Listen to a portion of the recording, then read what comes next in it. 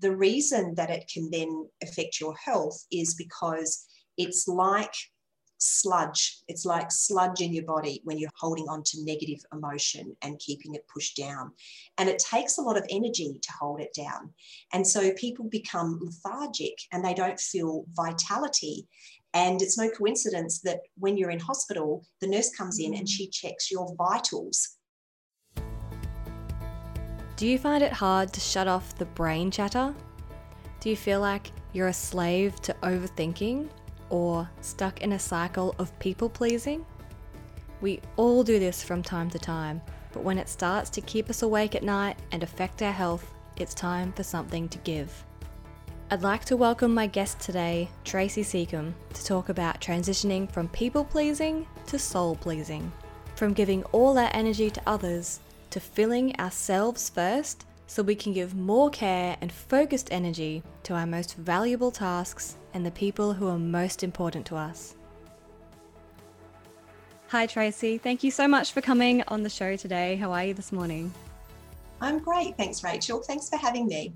My absolute pleasure. Today we are talking all about the idea around soul pleasing, which is what your business is all about. So can you give me a bit of an overview of how you help people become a soul pleaser rather than a people pleaser?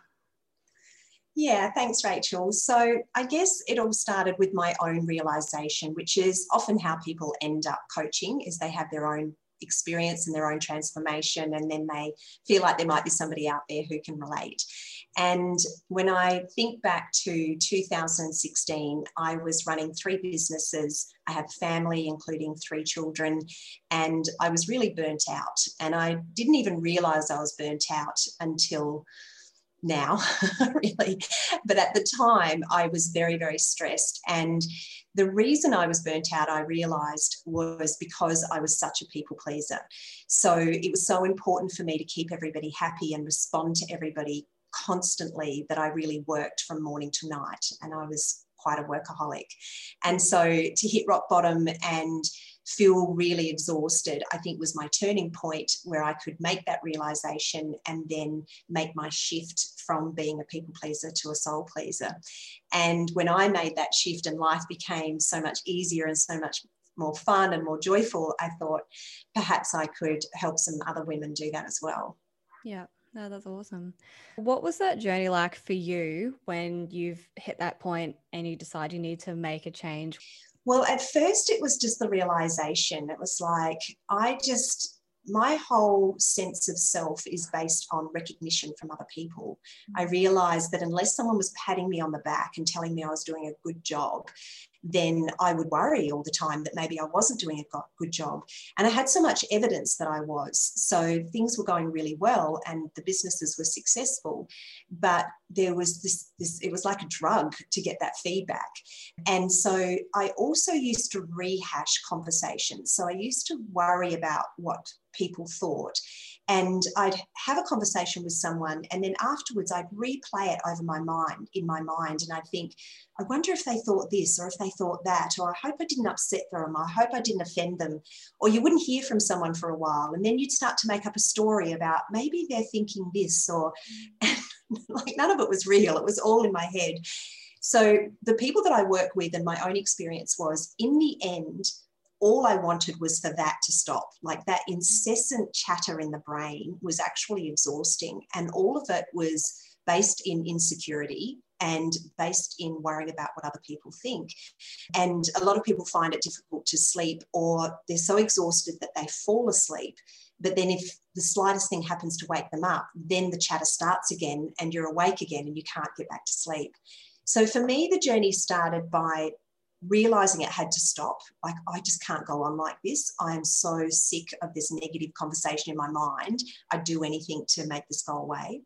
So I naturally have always read books. I love mindset, which you do as well. And I've always read books since a young age. But I went into a bookshop soon after this happened, and I was there to buy a present for somebody else.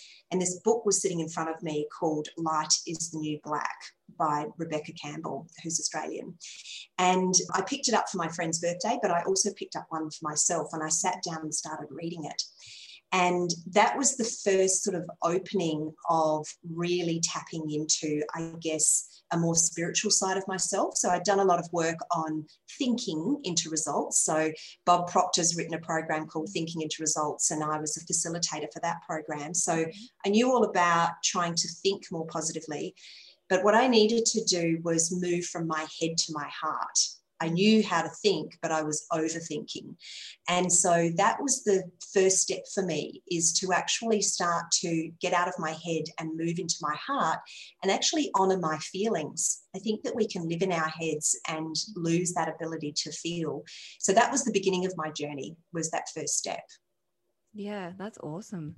Let's just continue on with that. What did the whole process then look like? Was it more books and more reading? And did you step back from some of the things that you were doing with your businesses? Yeah, so one of the biggest changes that happened, and it's something that I teach and I recommend to anybody listening, if you're feeling like this, is to really take a stock take of all the things that are consuming you. So obviously in my case, I was too busy. I was addicted to doing. And I realise now that that's a way that we can numb out. So if we're not actually good at feeling, we can do drugs or alcohol or food or Facebook scrolling or, mindless TV. For me, it was working. So that was my addiction. So I kept myself so busy that was a time that could distract me from those thoughts and worrying, but also it was distracting me from some blocked emotions that I hadn't let go of from the past. So the first thing I needed to do was actually ask myself, why am I doing all of these things? And I realized that yes used to fall out of my mouth before I would even think about it. If someone asked me to do something, I would say yes, even before I really understood what they were asking of me. So, which is crazy, because I was signing up for something that I didn't even really know if I could do it or if I could fit it into my schedule. And so what I did first was I did a stock take, and I went through all the things that I was doing and why I was doing them. And if it was because I think I should, then I'd go, okay, that's not a good enough reason. And I would decide whether to stop doing that thing or to modify the way I was doing it.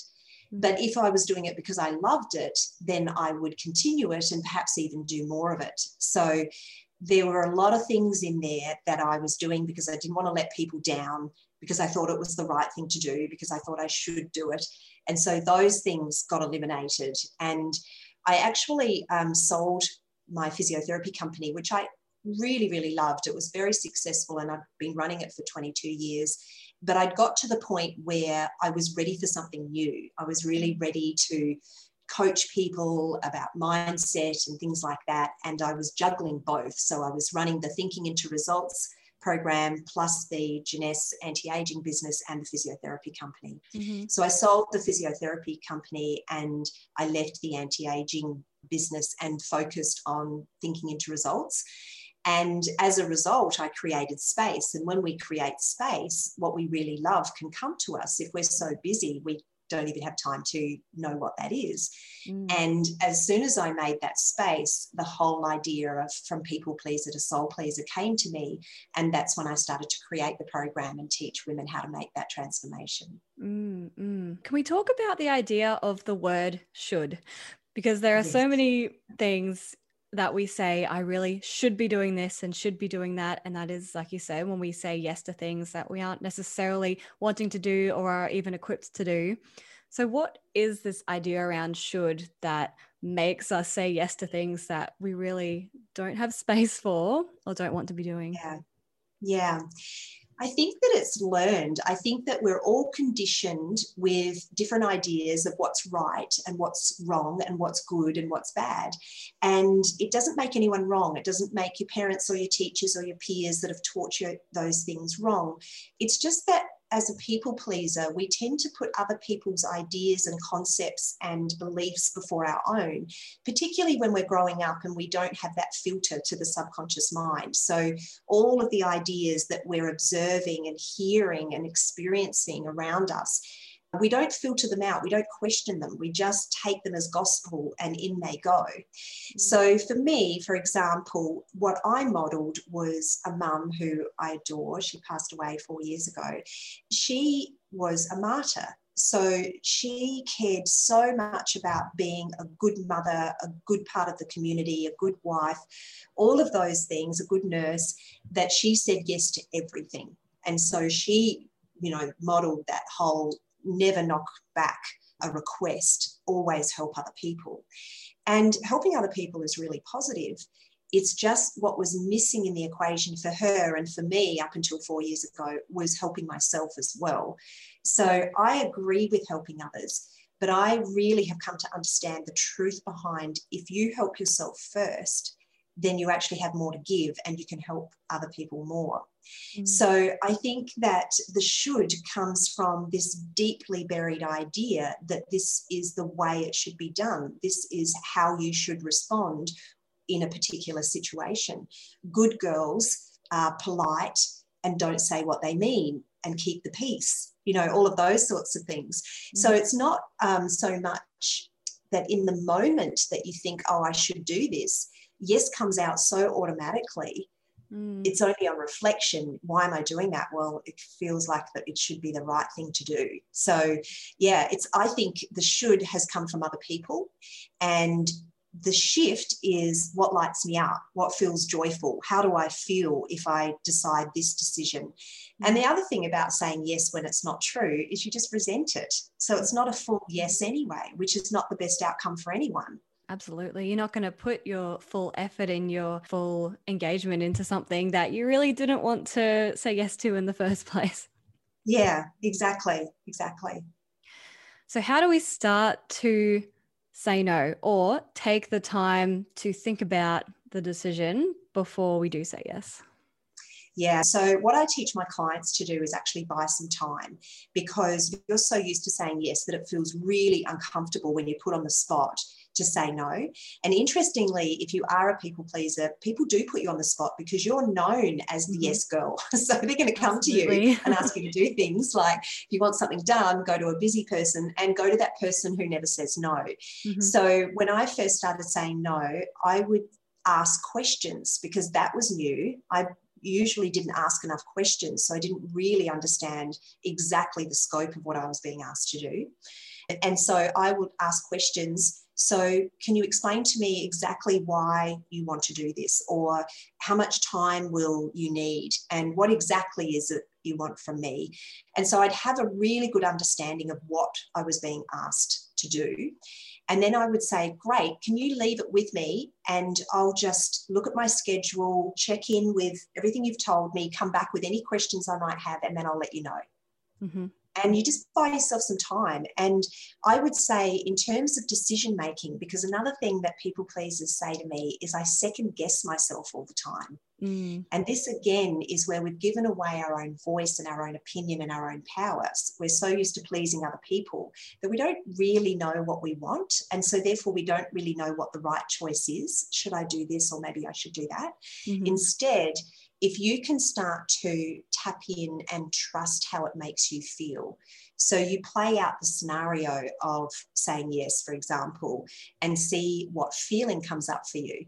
And then you play out the scenario, not necessarily of saying no, because that might bring up fear because you're actually afraid of saying no, but the feeling of doing what you'd really like to do rather than the thing that you've been asked, and trust that.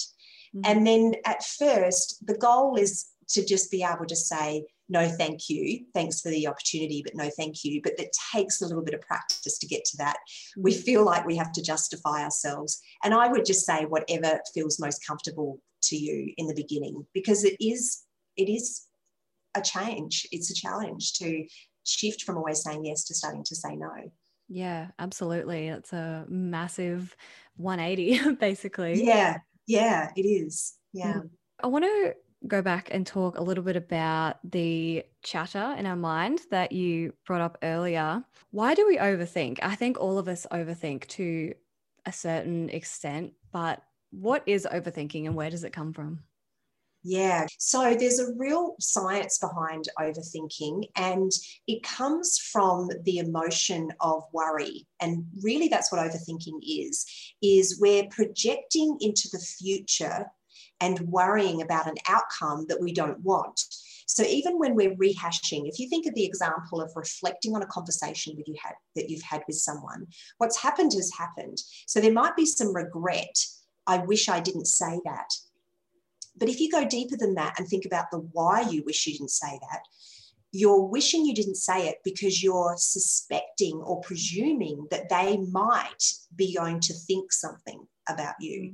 So it's completely made up. So you're completely making up a future scenario or a scenario that's already happened, even though you don't know whether it has or not, which is worry. So the opposite to worry is being present and being expecting the best, but being present in the moment. And we don't practice that. And we have a lot of distractions. Technology is a dream in terms of the convenience that it brings to us. But we aren't present in the moment because we are just pulled in lots of different directions. You know, we're thinking about the text message that's coming up or the conversation that we had or our to-do list and what we need to do next. And some of the ladies that I speak to before they start the program will say to me, I'm actually in procrastination because I get home from dropping the kids off. I come in and I think, I'm exhausted. The baby's asleep. Shall I have a sleep? Or shall I do the washing? Or shall I clean the kitchen? Or shall I meditate? And they don't even know which one to do because they're just so torn and there's just so many distractions. So what happens is when we're constantly worrying, we're creating a negative emotion. And what our body does to that is it takes it seriously. So it thinks that we're in a fight or flight situation. So we either need to get in a fight or run away.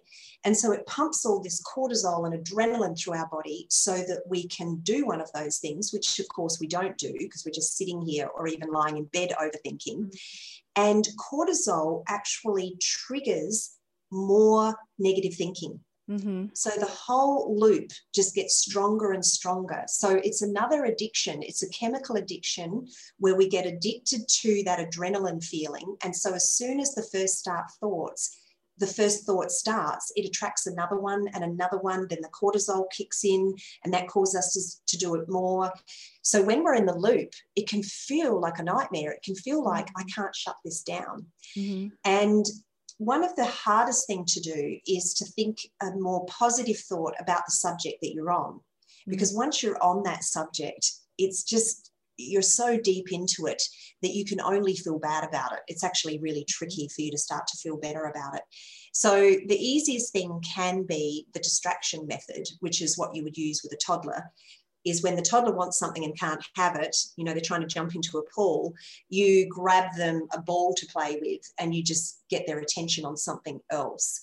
And so when you're in the middle of it, then I would say that you might want to go distraction method, get out of bed, for example, have a drink of water, you know, just do something completely different.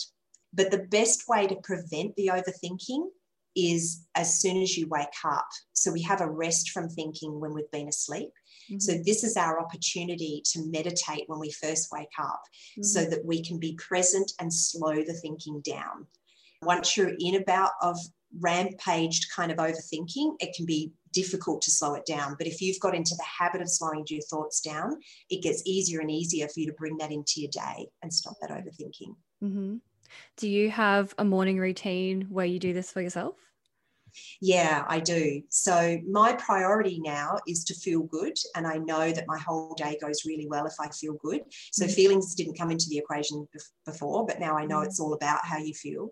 And so I will start with meditation. So as soon as I wake up, I'll meditate so that I slow the thinking down. Once you've been meditating for a while, what happens is you actually raise your vibration, which is another way of saying you feel better. So your emotions raise, they feel better and better. And the better you feel, the more you attract better feeling thoughts and feelings. So I start the day like that. And then I'm really inspired. And then I walk along the beach is the next thing that I always do. And that just adds to that because I feel fantastic when I do that. And then I come back and start my day. And if I get a drop in my energy mid-afternoon, then I'll meditate again or do some yoga poses, which is like meditating as well, so that I can raise my vibration again and feel good again. Absolutely. That's awesome. Yeah. So have a resource on your website that's called the 60-second emotion switch. Can you tell me what that is and how it works? Yeah, absolutely. So this came about because I was trying to think about what the first step is for people when I first meet them. Where are they at? And where was I at? And what I would say is I was on an emotional roller coaster. And that's exactly how my clients come to me. So they are all over the place. So if something goes well, and underneath that, when something goes well, because they rely so much on conditions and other people, they can feel okay about themselves in that moment. Then they feel good. Mm-hmm. Then something goes wrong and then they feel bad. So they're just at the whim of their conditions and their circumstances and other people. And so the emotions are just up and down, and often extreme, because we're so attached to whether we're doing a good job, whether we feel like we're succeeding, whether we're getting that recognition back from someone. And so it's just this up and down, and it's absolutely exhausting for yourself and for your family and people around you. And generally, you won't show that outside the house either. So what I also see is what I call the volcano effect. So you keep the peace, don't say what you think, don't show your emotions. And then when you're behind closed doors around the people you love, where you can be yourself, you explode and you crack it. So the poor people that you love get the worst. So you're like the street angel and the house devil. So this is what I want to help people with, is this emotional roller coaster. So this 60-second emotional switch is being able to, in the moment, become aware of the trigger, the thing that's caused it, and the emotion that you're feeling, and then to reframe it. So to ask what I call your soul, so this other part of you, this, I guess, the nice, kind part of you, to reflect on why you're so angry or sad or frustrated, and see it from a different point of view. And so in that particular tool that you're talking about, I give an example. It's me hanging out the washing and resenting the job, just being annoyed about it. Yeah. And then starting to think, well, the reason I've got so many clothes is because I've got 3, healthy, happy kids. They wear lots of different outfits because they're involved in lots of different things. Isn't that great? I'm glad they've got so many interests. And I chose this. I wanted to have kids. I wanted to be married. I wanted... isn't it great that the sun's shining and the clothes will dry? And you can just suddenly end up seeing the whole situation through new eyes, and you literally pull yourself off the ledge.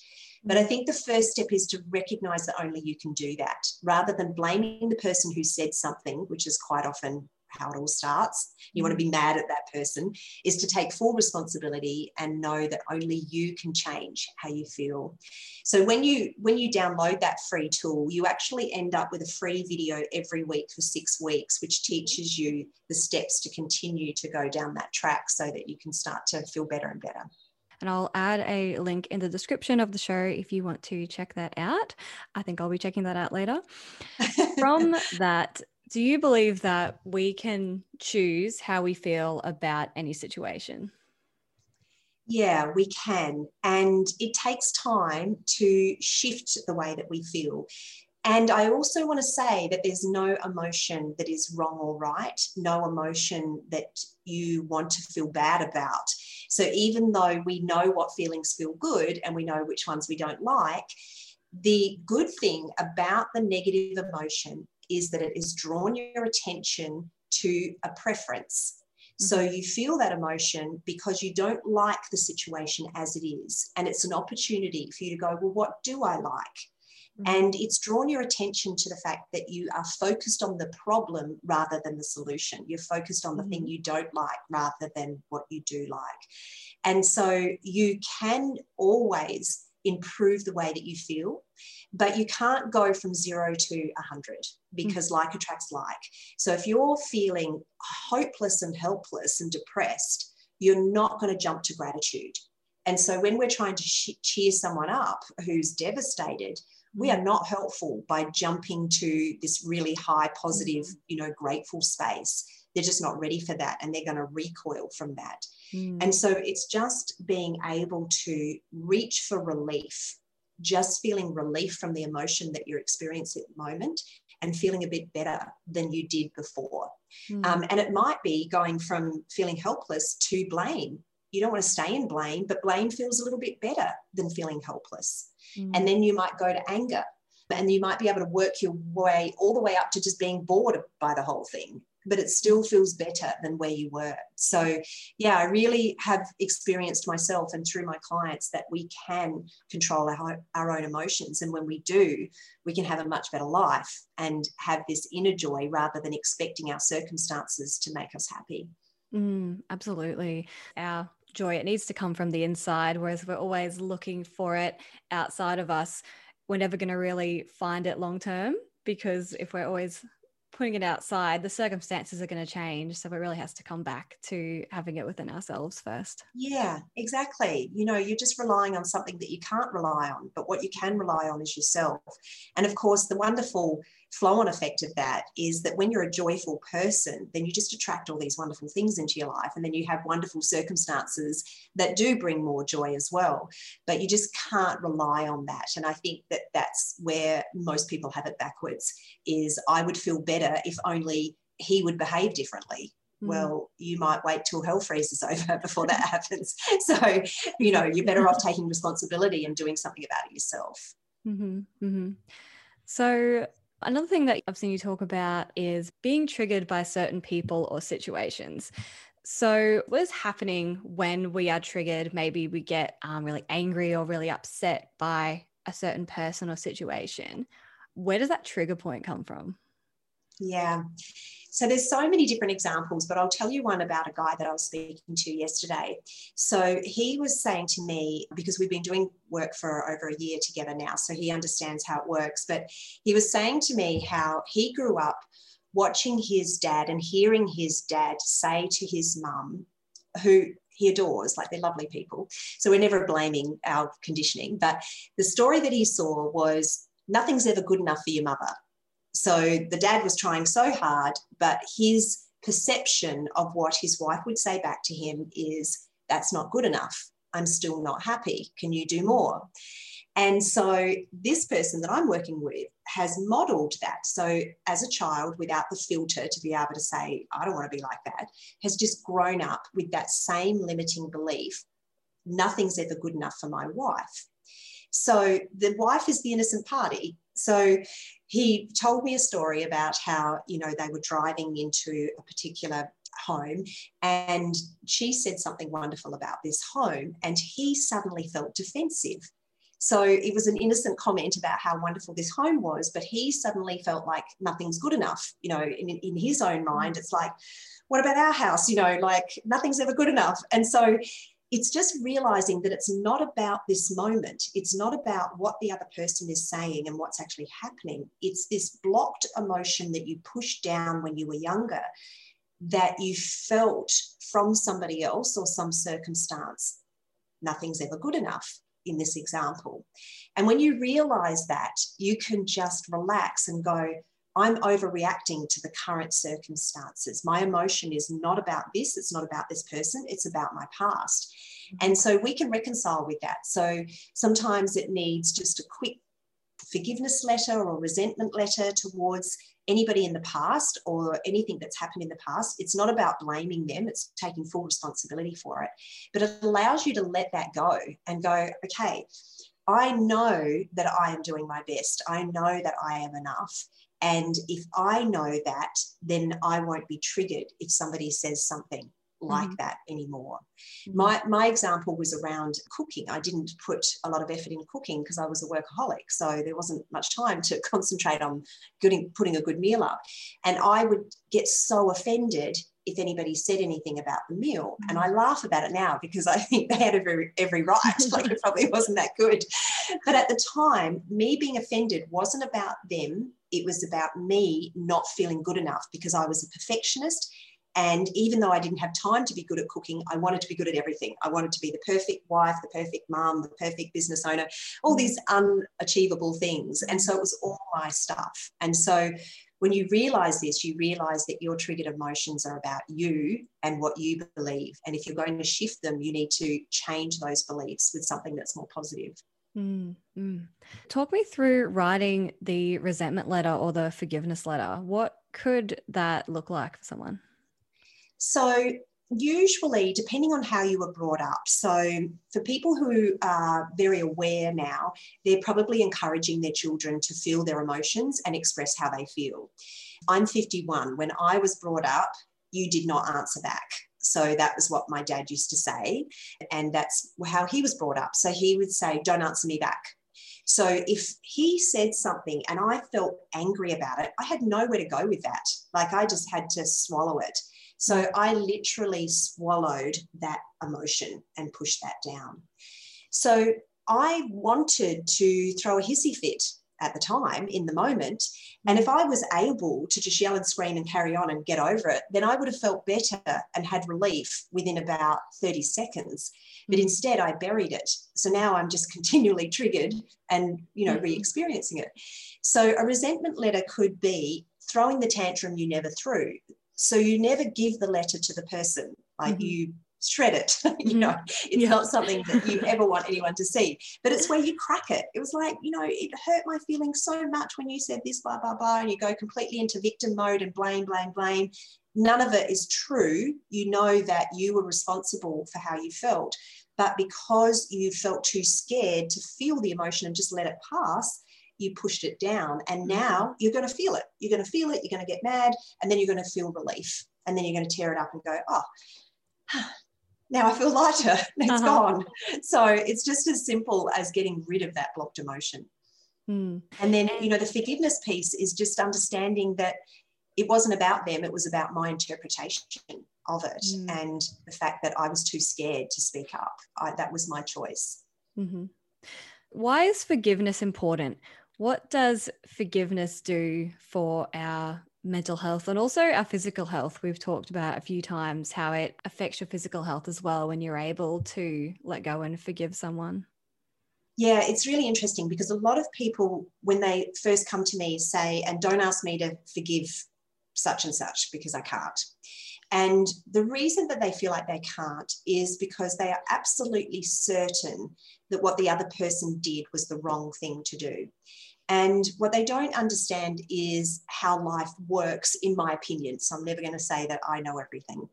So through my experience, what I believe is that everything is an opportunity for us. It's an opportunity for us to experience what we don't like and then to grow from that and to experience something better. But if we stay stuck in blame and we hold resentment towards somebody, and the resentment test is just check in, think of somebody or something and feel if you feel okay. You're either going to feel nothing or you're going to feel this kind of sick feeling in your stomach. You're still holding on to resentment. So that only hurts you. And what it does is it doesn't allow you to move on and actually create the good thing that was the opportunity to create out of that, because everything has an equal and opposite to it. And the reason that it can then affect your health is because it's like sludge. It's like sludge in your body when you're holding on to negative emotion and keeping it pushed down. And it takes a lot of energy to hold it down. And so people become lethargic and they don't feel vitality. And it's no coincidence that when you're in hospital, the nurse comes in and she checks your vitals. That's the same word as vitality. That's what keeps you alive. So if you don't feel energized, then you don't have that full life force flowing through you that you could, because you're blocking it somewhere. And quite often it's resentment and it's someone that you haven't forgiven. You're forgiving them for yourself so that you feel better. And the big thing that I say to people is that you don't have to ring them up. You don't have to go and see them. You don't have to become friends with them to forgive them. You just let it go. You just stop holding on to it and rehashing it at the subconscious level, which is keeping you blocked and keeping you stuck. This probably sounds like a very basic question, but I guess physically or mentally, how do we forgive someone? We've decided to do it. Is there kind of a process we can go through that will allow us to forgive someone? Yeah.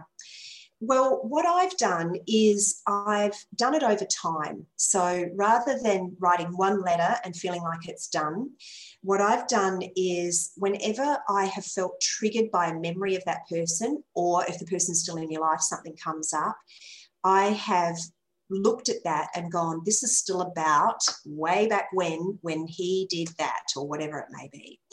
And I will have a conversation with myself about putting myself in that person's shoes and telling myself where that could have come from, and understanding that that person has been conditioned and people are always doing the best they can with what they know at the time. So it's just about having more understanding of how something that could happen, like that could happen. The other thing that I do is I ask myself, have I ever done anything similar? Because we always want to say, oh no, but that was so much worse. You know, I've done this, but it's not as bad as that. So it might be, let's say that somebody lied, for example. You could go, have I ever lied? Well, yes, I have. Everybody lies. Like, I have lied. I might not have lied in that way, but who am I to say this sin, this thing that's wrong is this small and this is this big, you know? And so it's just continually that voice of reason.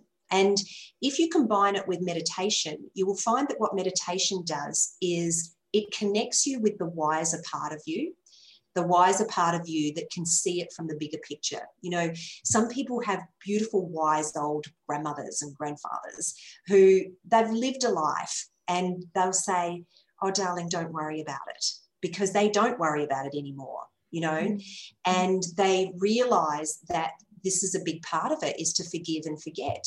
And then you can be present and move on with your life. So I think that it can be a work in progress, and it's a matter of having the goal of feeling free of it, just feeling free of it and being able to completely let it go.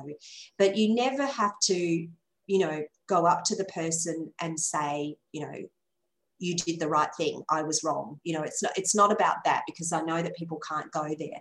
It's just recognizing that it's just going to hold you back, and the longer you hold on to it, the longer you'll stay stuck. Yep, absolutely. It's just 100% for yourself. Yep. Yeah, that's the reason you're doing it. Yeah. Talking about our relationships, it could be work relationships, family relationships. Why do some people find it difficult to really say what they mean? And why do we hold back sometimes putting our opinion forward? I think it ties into that example that I said, like with my dad saying, don't answer me back. So it probably depends on how you grew up and whether what you said was valuable and valued, whether, you know, you were included in the conversation and everybody listened to you and you felt heard. And so then you were taught what I have to say is valuable. The other thing that can happen is that people can grow up with somebody with a mental health issue, for example, in their family, or just somebody who's unhappy. And so they feel like they're walking on eggshells. So they grow up walking on eggshells and keeping the peace.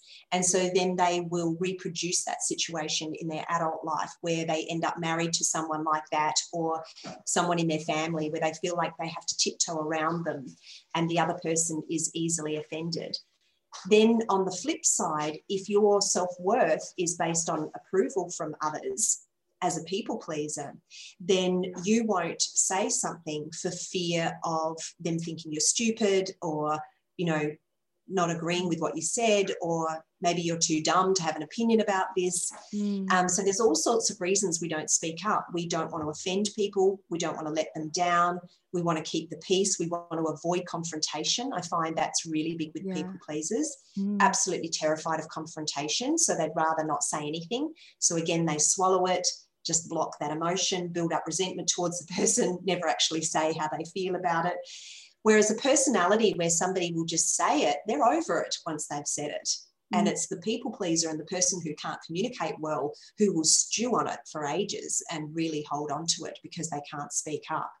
So I think we can feel like we are going to look stupid, not be heard, or we feel responsible for the other person's emotions and how they're going to react to what we're going to say. One of my clients recently went through something with an extended family member, and they were so afraid of actually saying what they wanted to say. And when they eventually did, the other person was absolutely fine about it, made the change that she suggested. It was all so much easier than she'd made it out to be. But this is where the whole rehashing and, not speaking up can come hand in hand. And the big benefit of it, in fact, is I find that it really heals relationships.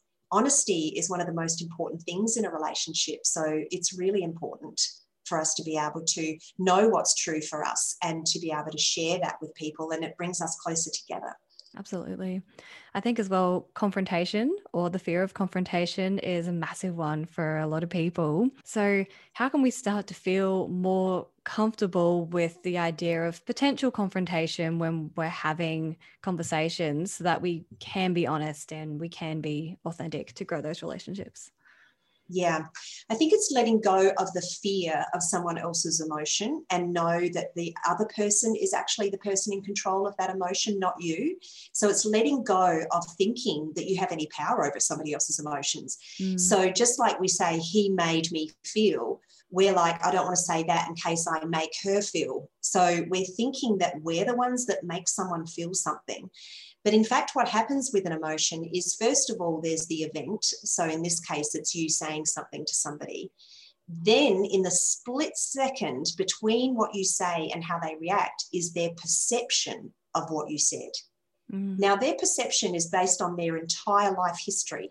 So you cannot possibly have any control over how somebody is going to perceive what you say. So if they take what you say the wrong way, in a way that you didn't mean it, you can't do anything about that in the moment. And so their reaction is their reaction. So it's just allowing them to have their reaction and realize that you can't control that. And having said that, when you start to do soul pleaser work and tune more into your soul, you tap into the highest good for all. So this means not only what's good for you, but what's always also good for them. And if you come into the conversation feeling really calm, really peaceful, really confident about what you're going to say rather than afraid, often you will find that the response is actually really good. So I would really encourage people who are fearful of confrontation to get very confident and comfortable about the truth that they're going to share before they share it. If you're kind of nervous about it, then you'll get exactly what you expect, and you'll get that confrontation that you're trying to avoid. But if confrontation occurs, which is basically increased negative emotion, just see it for what it is and know that it will pass, and don't be so afraid of that, because it's just an emotion and you can just hang in there with it and stick to your guns. But it just takes a little bit of practice. Yeah, of course. That's great advice. Yeah. So what does it mean to be a soul pleaser? When we start to go on that journey, how do we know when we've started to get there? Yeah, so that's such a great question, because it's always a journey. So there's no sort of like start and complete end point. But when I think about the difference with me and my clients is that now I know who I am and I completely love who I am exactly as I am. So I can change and I can continue to improve, and I love doing that. But I am totally okay with myself right now. And because I'm okay with myself right now, I can be honest, I can be myself. And the interesting thing is that that's what people really love, is just when you're being yourself. And so I'm honest with people. I honor what I want. I make time for what I want. I say no to things that I don't want and don't want to do. I'm very tapped into my passion and my purpose. So I absolutely love doing this. So that's why I reached out to you and said, would you like to do this? So I'm not afraid of asking for what I want. I follow my bliss and do more of it. And that's exactly what I would say soul pleasing is because I think that our soul is the non-physical part of us that knows that we are here to sift and sort and decide what we love and do more of that and create more of that. And contrast will keep coming up to remind us, yep, don't really like that, prefer this. And so we're just continually fine-tuning what it is that we love and attracting and creating and doing more and more of what we love. And as a soul pleaser, what I would say is that we're even of more service to other people. I think the biggest fear of giving up people pleasing is that we think that we have to be a people pleaser to help others. And I would say that we're actually more relaxed, more fun to be around, and more attractive from an energetic point of view when we're a soul pleaser. And so therefore we can help people even more. That's absolutely right. So, Tracey, what is your biggest message that you want to get out into the world? That you are absolutely perfectly right where you should be, right where you are right now. Everything is going to work out for you and life is for you. So always have hope and always shift your attention to what it is that you love and what you would love to create and do. That is awesome. I love that. Tracey, how can people connect with you and work with you? So the best way to find me is my website. So it's tracysecombe.com.au. And the resource that you mentioned, Rachel, is there, the 60-second emotion switch. I've also got a free online webinar, How to Unleash Your Inner Power. And I've got a free book on there as well. Or you can just send me an inquiry through my website and connect with me that way. Awesome. Fantastic. And all of that will be below for you to check out. Tracey, thank you so much for coming on the show. I had an absolutely awesome time talking to you, and I can't wait to check out some of those resources myself. Thanks, Rachel. Thanks so much for having me. It was great. If you'd like to check out those free resources or connect with Tracey, there are links below in the show notes. If you enjoyed today's episode, send it to one person who would also benefit from what we talked about. Thank you for being part of the Mindset Mastery community. Remember, we are only limited by what we believe we are limited.